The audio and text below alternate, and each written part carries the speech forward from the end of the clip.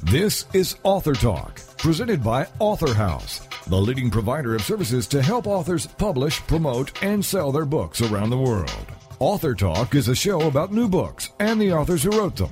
It's an opportunity for prospective readers to hear directly from the writers, to hear what inspired them to write and publish, and to hear all the inside details about their books. Here is Author Talk. Greetings for Author Talk. This is J. Douglas Barker. The book is titled Autobiography of an Unknown Football Player. And joining me from California is the author, Dr. Proverb G. Jacobs, Jr. Welcome to the program, sir. Hello. Good to visit with you. You have a very fascinating background, and your book was written as an extension of a question one of your grandchildren asked about the Jacobs name. I believe that's how it started. You went back in history and traced your family origins maybe back 200-300 years, if I'm understanding your research. Is that also accurate? Yes.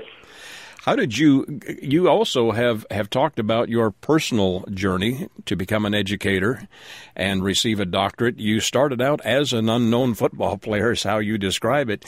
What was the year that you played professional football? And share with my listeners a little of that story and that journey.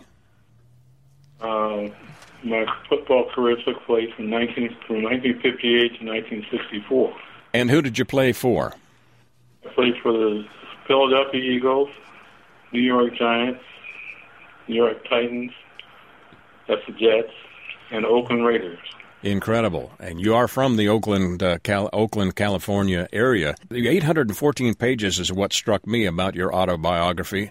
You, in that research, did you set out to actually write that many pages, or was this just something that evolved from your research? That's what happened. It evolved from my research and answering a question that my granddaughter had for me. Right. Right. It's actually two volumes, Volume 1 and Volume 2.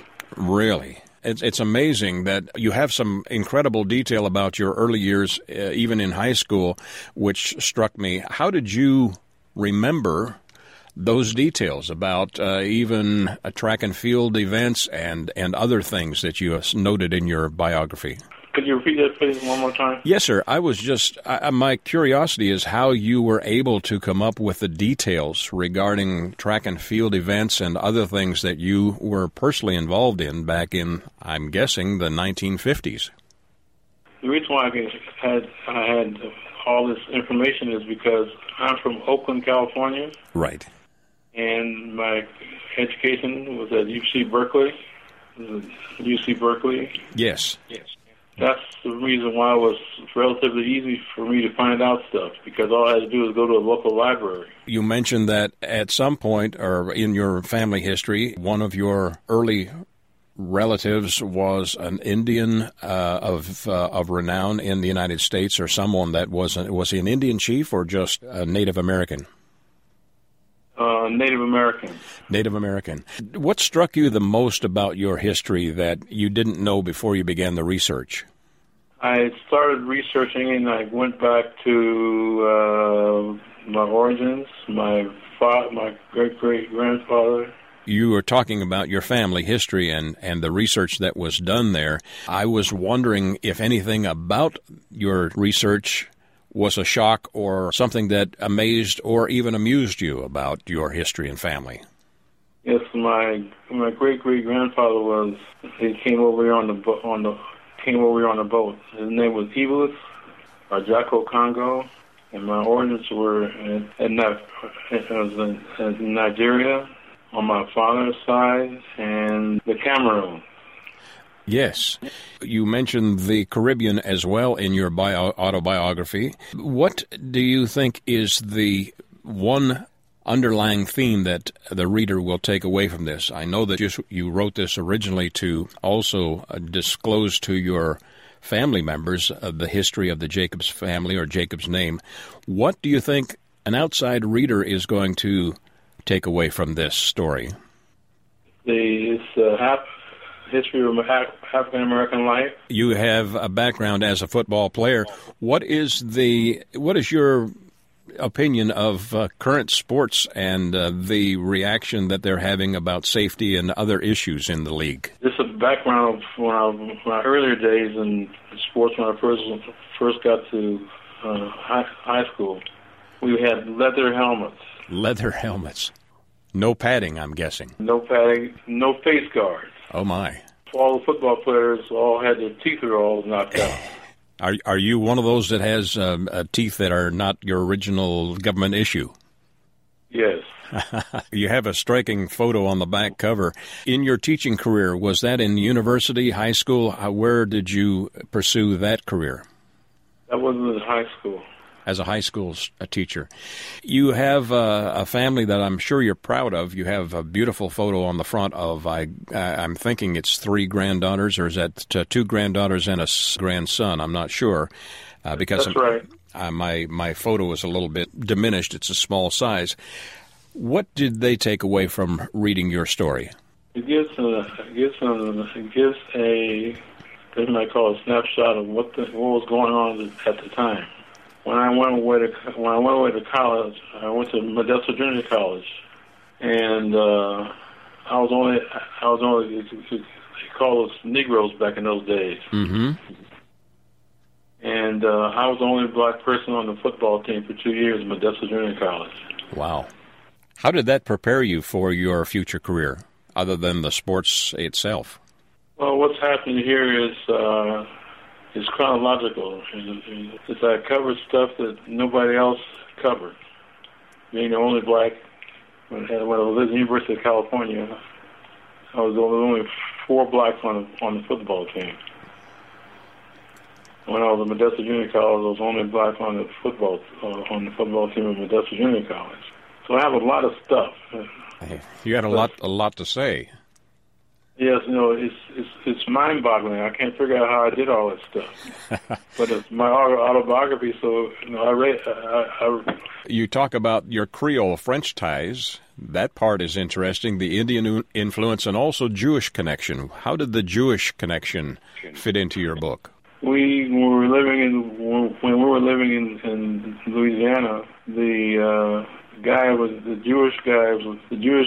Jewish people would sell their wares, come by with wagons, right? Oh, yes. Traveling sales people. Right, that's right. And so there's not very much. I just didn't spend too much time on that, but it was a situation where the Jewish people weren't very kind to the rest of the people. It's a fascinating read, and for those who would like to get a really fine overview of one person's journey and also some of the journey of those who came to this country not voluntarily, as your history recounts, this is a book that will not only tell your story, but also go back into the deep history, 300 or 400 years of slavery and other things that happened in early history. I think that's a wonderful thing that you've done. The research is extensive. How long did it take you, Dr. Jacobs, to complete your book? 20 years. 20 years. Wow. 20 years. It's a fascinating journey that you have shared with the public and also with your family. And from a family perspective, I don't know that I could write 4 or 5 pages, although there's probably interesting things in my history, but they're not as remarkable as yours. The title of the book, again, is Autobiography of an Unknown Football Player. My guest has been Dr. Proverb G. Jacobs, Jr., who has joined me from California. Dr. Jacobs, your first name is also unique. How did that come about, the name Proverb? All my father's brothers' name came out of the Bible. Wonderful. Wonderful. And where can my listeners get a copy of your work? It's on Amazon. Amazon.com. All right, sir. And do you still have additional stories that you may be sharing in the future? Yes. Wonderful. They can do a search under your name, Proverb, just like the Bible book, G, middle initial, Jacobs Jr., and they can locate your book on Amazon and other fine retailers by doing a search under your name or also under Autobiography of an Unknown Football Player. Thank you, sir, for joining me today and sharing your story. All right. Thank you. Best of luck in the future. For Author Talk, this is J. Douglas Barker. You're listening to Author Talk. We'll be back right after these messages. Have you heard? The pages of American Patchwork and Quilting magazine come to life on our new weekly online radio show, American Patchwork and Quilting. Join Pat Sloan, our blogging and quilt designer host, as she talks about the latest trends, ideas, and inspirations. Her guests include quilt pattern designers, authors, quilt shop owners, and our editors, all quilters, just like you. Call in with your questions. Get quilting tips from industry experts. Learn about free patterns. Hear behind-the-scenes stories from our magazines, American Patchwork and Quilting, Quilt Sampler, and Quilts and More. Get the scoop on free stuff. And find out more about the best independent quilt shops in North America. To listen to a live show, tune in Monday at 4 p.m. Eastern. Just log on to allpeoplequilt.com/radio. To hear past shows, go to iTunes and search for American Patchwork and Quilting Radio. We hope you'll join us because we know that quilting changes everything. Welcome back to Author Talk, brought to you by Author House, helping authors publish, promote, and sell their books around the world. The title of the book, ROI, Results on Internet, Secrets of Successful Business Websites, and the author is Andrew Kucherevi. Andrew, welcome to Author Talk. Thank you for having me on your show. Great to have you with us. I'm going to read just a statement you've made in general about your book, then we'll get into the details. You say, my book is called ROI, which stands for Results on Internet, and it's the only book you need to produce, manage, and market your company's website and achieve your business goals. So it is a guidebook, as you say, and gives people some real basic fundamental principles on building a website that makes that cash register ring or sells your ideas, correct? So the book is designed for busy professionals such as marketing directors, IT directors, business owners who are interested in ensuring the success of their business website. In today's world of the internet, you have to be expert in numerous disciplines in order to ensure that your website is successful, and nobody has time to read dozens of books. So the idea came to me to put together all this content that's necessary to produce, manage, and market your company's website, and I distilled this content, about an equivalent of dozens of books or so, into one reference book. And that book is written in the chronological order. So you can actually, it takes you from selecting the right partner, throughout managing the process of your website development, and then launching and marketing your website. But you can also jump to any part of the book just simply by looking up the section that matters the most at any particular time. So you can use this book as a reference book as well. Well, before we get into more details, tell us a little bit about your background and how this book came about. I've been in the business of building websites for over 18 years. So you can say that this book has been in the making for the past 18 years. The idea came to me out of frustration, seeing underperforming business websites on a daily basis. So at some point I said, well, there has to be a better way. And I started putting together some of the best ideas and methodologies that have been proven in the past that seem to make a difference.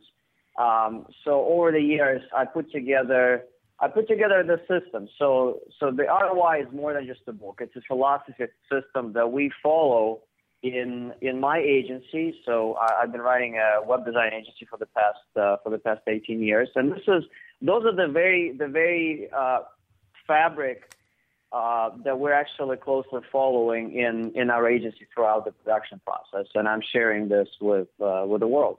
Well, as you teach, your website has to have an objective, and I love what you teach, that your website must be like the best salesman that greets that new customer walking into a retail store. So your website really has got to be very compelling. That's right. Yes, this is an analogy that I use in the book. Your website is like a salesman that never sleeps or works for you 24/7. And in order for that salesperson to perform at their best, they have to be well trained, they have to be well dressed, they have to be well spoken. So kind of the same characteristics apply to your website. And of course, that salesman would want to understand why you're there. And there's a lot of psychology that goes into a website then. That's right, yes. And the book talks about it. The number one mistake that many websites make is they're really not designed for any particular audience, right? They're just talking to everyone. And that's a mistake because in order for a website to be effective, it needs to be targeting the right audience. It needs to be solving their pains. It needs to be presenting the information to them in the most user-friendly way. And one tool to accomplish that is something that is called personas in marketing. And persona is essentially a profile on your customer. It's a demographic and a psychographic profile that describes who is your customer, what are their needs, what are their irritants, why they're in your website, what are they looking for. So if you have that, if you have that picture of your customer next to you throughout the entire process of you working on the website, you will produce a much better experience for them because you're going to be inclined towards producing the content, the creatives, and everything that goes into the website to specifically target that person. And we even assign names to those people. So we use them throughout the process so much that we refer to those people by names, but by their first names. This is quite a compendium. It's like we've already talked. It's a reference book, a guidebook. It is much longer than you thought it would be when you first started.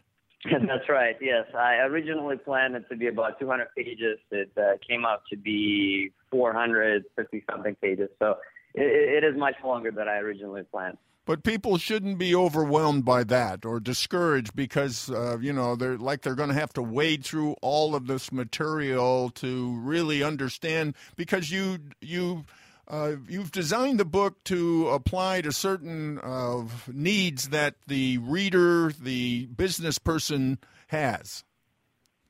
Well, first and foremost, it's a reference book. So it is designed for busy professionals, people who are in charge of their company's websites, marketing directors, IT directors, business owners. And those people don't have the time to read dozens of books. And in reality, that's what it takes to become educated about what it takes to run a successful business website these days. So what I did is I took an equivalent of about a dozen books or so, and I condensed them into one reference book. And you can read it in the chronological order. So it is written in 3 parts: how to find the right partner for your website project, how to manage the project the right way, and the third part is your website is live, now what, right? So there are 3 parts to it, and it basically walks you through the entire process. But at the same time, you can just look up and fast forward to any part of the book, depending on what is it that you're looking for. We don't have the time to cover every aspect of your book, but let's talk about, in the time we have, talk about finding that right partner, as you call that, right agency to work with you. That's right. So in the beginning of the book, I make a statement that you do need a reliable partner by your side throughout this process. And I encourage companies to not to try and do everything in-house because of the different disciplines that go into creating a website nowadays. It's impossible for one individual to be an expert in all of those areas. So I encourage companies to find a reliable partner, and I offer numerous tools to make the selection process as objective as possible. So there are worksheets in the books that you can apply to evaluate various agencies and narrow down the list to a few agencies that you can then interview and decide whether they're the good fit for you. What are some of the common mistakes we need to avoid? Well, one of those mistakes you already mentioned is it's not having a goal for your website. If you don't have an objective for something, then how can you succeed? And a lot of companies end up having a website just for the sake of having a website. So I encourage to set a specific business objective, and the model that I recommend is a SMART business objectives. It stands for objectives that are specific, measurable, attainable, relevant, and timely. So a good example for a business objective for a website would be to increase the flow of leads by 50% within 6 months. You know, that type of an objective is very specific and it has very real business implications. So when you have a goal like this, then you and your agency can work together towards achieving that business goal. So it must be measurable. Absolutely. What if you find that you're not getting the results after all of this planning? You're not getting the results. How do you tweak? How do you fine tune? What do you do? That's actually the third part of the book talks about that. So how do you optimize your website? How do you get the most out of it? And there could be a number of reasons. Let's say that if your goal is to drive leads to your website, it could be that you're just not getting enough traffic, right? So there are search engine optimization techniques. There are social media practices that you can follow just to drive people to the site. If your analytics is telling you that you are getting traffic to the site, but you're still not converting, you're still not getting leads, maybe you're not getting the right type of traffic. So this would be the time to go back to your persona profiles, pull those out, and compare this to the visitors that are coming to your website. Maybe you're getting the right visitors, but you're not talking the right language to them, right? So this is another exercise that might reveal that your content on the website is really not designed for your target audience. So there's a number of things and that you can do, and the book walks you through all those steps, and it gives you tools to really narrow down to determine what the issue is, so you can get the most out of your site. All of this costs money. How do you determine how much you should pay? How do you determine your budget? Well, you should always look at the ROI, which is besides results on the internet, also stands for return on investment. And there's actually a chapter in the book that tells you about the best practices for road mapping your website and deciding what to do next and what to invest money in. So you always should have a very compelling business reason for investing into anything. And one of the warnings that I'm giving in the book is something that we call featureitis in the industry. It's basically when people get excited about their website and they want to make it better and they want to start adding features, it potentially could be a never-ending process, and that's going to cost you a lot of time, cost you a lot of money, but not necessarily will produce any results. So before you spend any time, before you spend any money, just think about the business impact that this particular feature or that particular initiative is going to have in your business. Do web designers offer any kind of warranty, or is that something you should demand?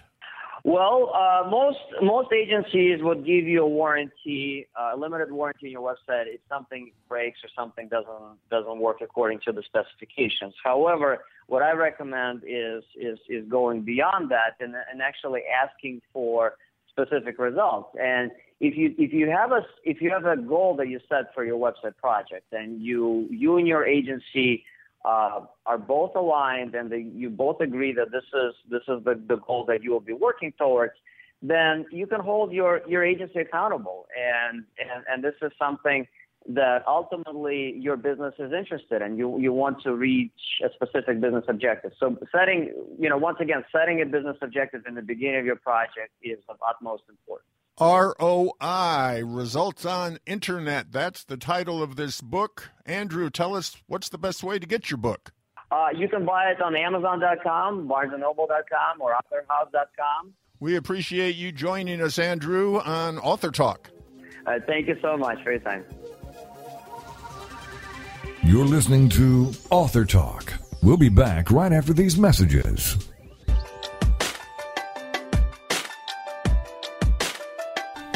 Do you ever wonder if you're the only woman who runs errands in her yoga pants so it will look like she went to the gym? Or how about the only mom who feeds her kids raw cookie dough? Or are you the only one who cooks her family cold cereal for dinner? Do you need more laughter and less loudness? More self-love and less self-loathing?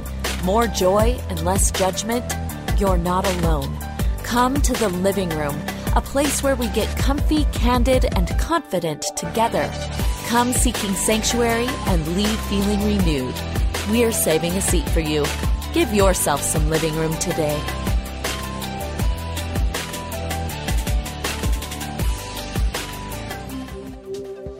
Welcome back to Author Talk, brought to you by Author House, helping authors publish, promote, and sell their books around the world. The title of the book, Hop On. As the journey begins, and the author is Patricia Smith Nelson, and Patricia, and along with her husband Carl, joins us now on Author Talk. Hello. Hi. Great to have you with us, Carl, and hello, Patty. Hi, thank you for calling. This is very instructive. All you teachers who are listening, or those who know teachers, need to take this for a great, great educational book for teachers.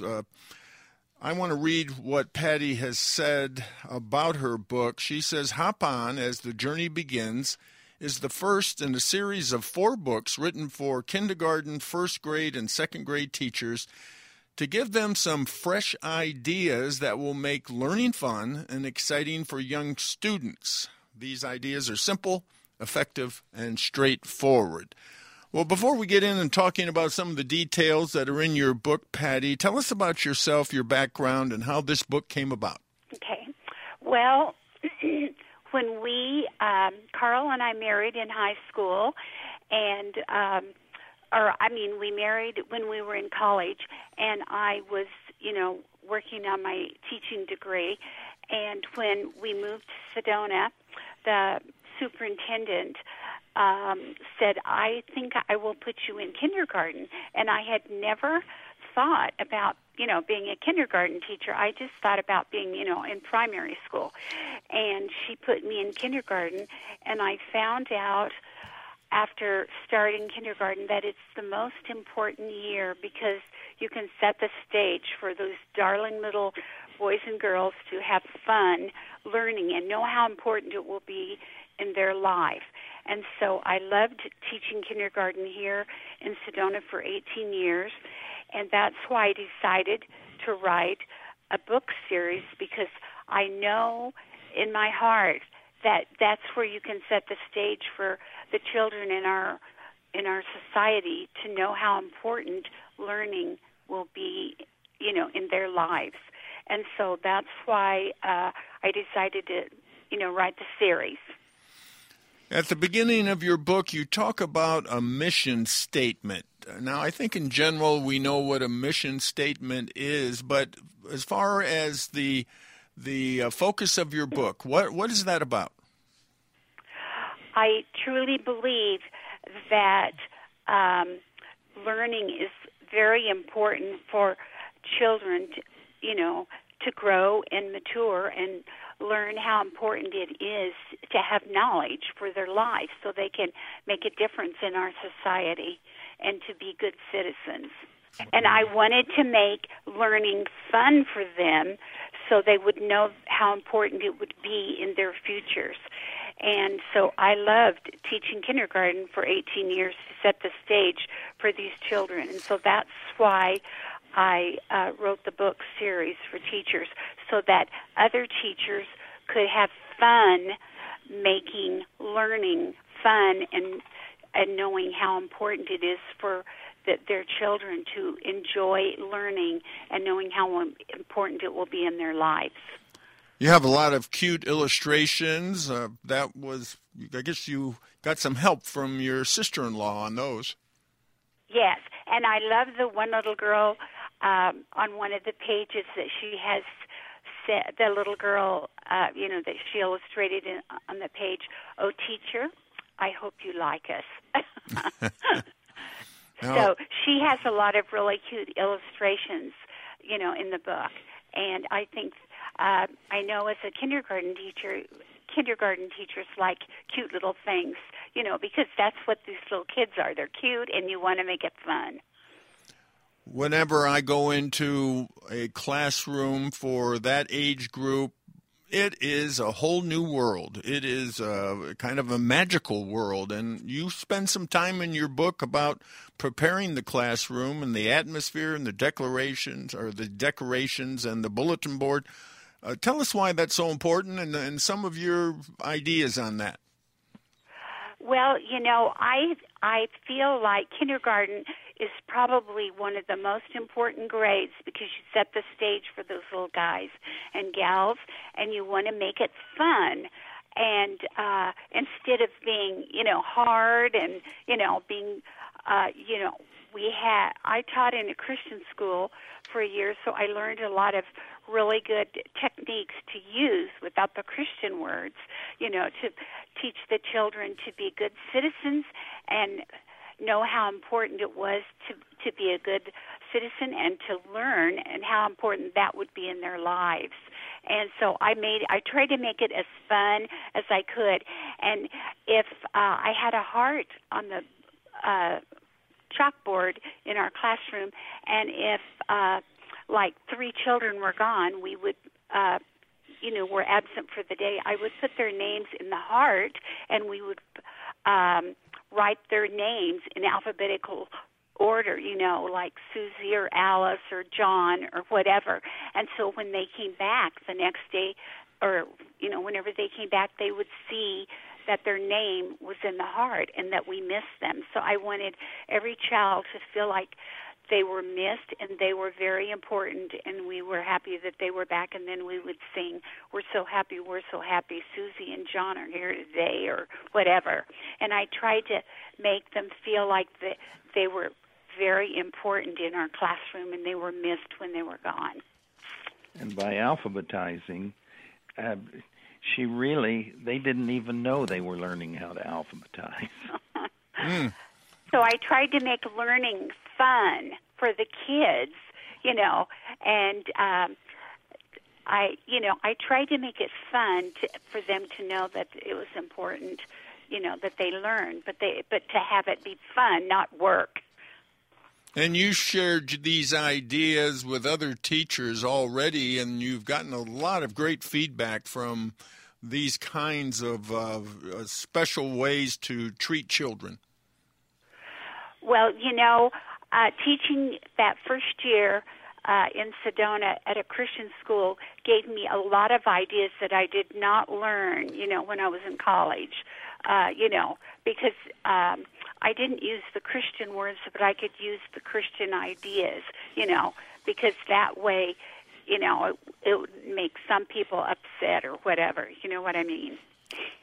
Well, there is that political correct today. It seems to be too much of it in the schools.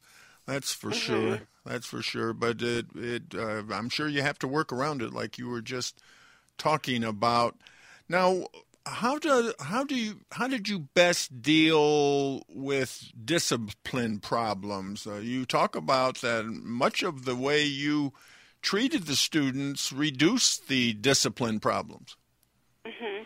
Well, we, first of all, if somebody was absent, we would, when they came back, they would see their name was in the heart, and then we would all sing, we're so happy, Susie is here today, or whatever. And so I wanted to make each child feel like they were very special and they were missed, And so I tried to, I just enjoyed making each child feel like they were very important in our classroom. And then when everybody was there on a special day, we would sing, we're so happy, we're all here today, And I just wanted to make it fun. And I got a lot of ideas from the Christian, the year that I taught in the Christian school without using Christian words because, that might not be good for some people. Wouldn't like that. But I got a lot of ideas from that Christian curriculum. So I used those, and when the kids came back and saw their name was in the heart, that made them feel important. And I wanted every child in my classroom to know that they were important. Steve, another thing that I would say is that during the first 2 weeks of school, she taught the children what they could get away with and what they couldn't. And then she was very strict about that during those first 2 weeks. And so they knew what their boundaries were. And by the end of the 2 weeks, she could just have normal classroom days, and discipline didn't seem to be a problem after that. Now, your book also has photographs, and not only of the classroom, but of the bulletin boards, just to give people ideas, and then you have illustrated ideas for projects. Well, and I think teaching, primary children that visual is very important, and they need that, and they need, teachers to give them inspiration, and and then if you were absent and then you came back the next day and we sang to you, then that made that child feel important, and I wanted each child to know in my classroom that they were missed and they were important, and we were happy that they were back. In your book, you singled out the month of November. Now, why November? Well, November is, Thanksgiving, and then you can be thankful, for, being thankful that you can go to class, that you have all these friends, that you're learning, and that and then you can teach children that they can be good citizens and they can be good friends for each other, and they're very lucky that they're in a place where they can learn and be what they're capable of becoming. She actually had a turkey come to class. And it's in one of my books, and that was fun, and all the kids got to, one of the parents had a pet turkey, and that was so much fun, for the pet turkey to come to our classroom. And so I tried to make it fun, as well as learning is good for them, to learn, to have fun learning.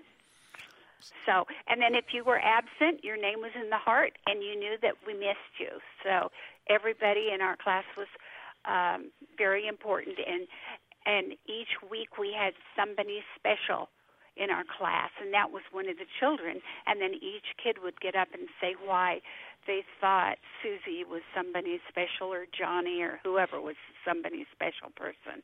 And I tried to make them feel that they were very important, and and we all wanted to be really good friends and have a good, year together. And I wanted them to know that how important learning was for them, for their future. This book is the first in a series of 4 books. It's titled Hop On As the Journey Begins. Tell us about the other 3 books. Hop On, Jump In, Climb Aboard, and Soar. And at the end of the school year, I wanted them to soar, into knowing how important learning was for them and how it would be for their lives. And so I tried to make learning fun, not work as much as fun, and how important it would be in their lives.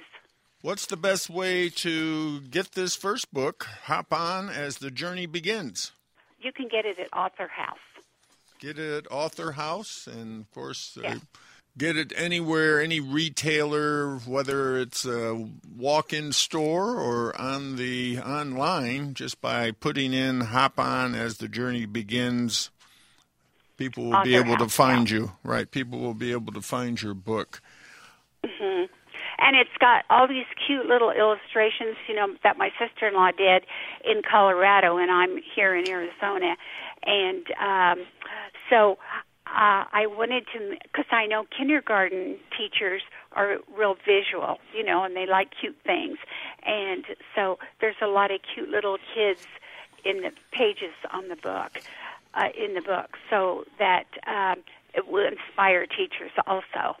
And I wanted to inspire teachers to make learning fun, not work, but fun. Fun to learn, not to, be hard and all that stuff. And we had, like I told you, we had a heart on the board, and if Susie and Johnny or whoever were absent, we would put their names in the heart in alphabetical order, and so they were learning alphabetical order without realizing they were, learning. And when they came back, their name was in the heart, and then we would sing to them, "We're so happy, we're so happy. Johnny is here today," or whoever, And I tried to make every child feel like they were missed and they were important, and we, wanted them to be there every day if they could. Well, I'm certain you did, and probably you'll never be forgotten. Can I just interject one thing? I'm an architect here in Sedona, but I became known as the kindergarten teacher's husband because she was such a good teacher. And, thank you, Carl. And all the, the parents that had kindergartners wanted their child in her class. I can see why. I was more than happy to be known as the kindergarten teacher's husband. Well, congratulations on your book. Thank you. We thank you for joining us on Author Talk. Well, thank you very much. And I just want you to know one thing, that my husband and I are high school sweethearts, and I put him through his last year of college because I graduated. He was a year ahead of me, but I also architecture was 5 years, and education was 4 for me. And so we've had a wonderful life, and he was very supportive in my classroom. And whenever I had a patriotic program, he always sang, "I'm proud to be an American." So we've been, really good for each other through our marriage, and we've had a wonderful marriage, and we've really enjoyed our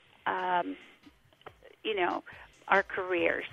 Well, great for each other and great for all the kids. So thank you. Great to have you with us. Okay, thank you. Thank you very much for calling.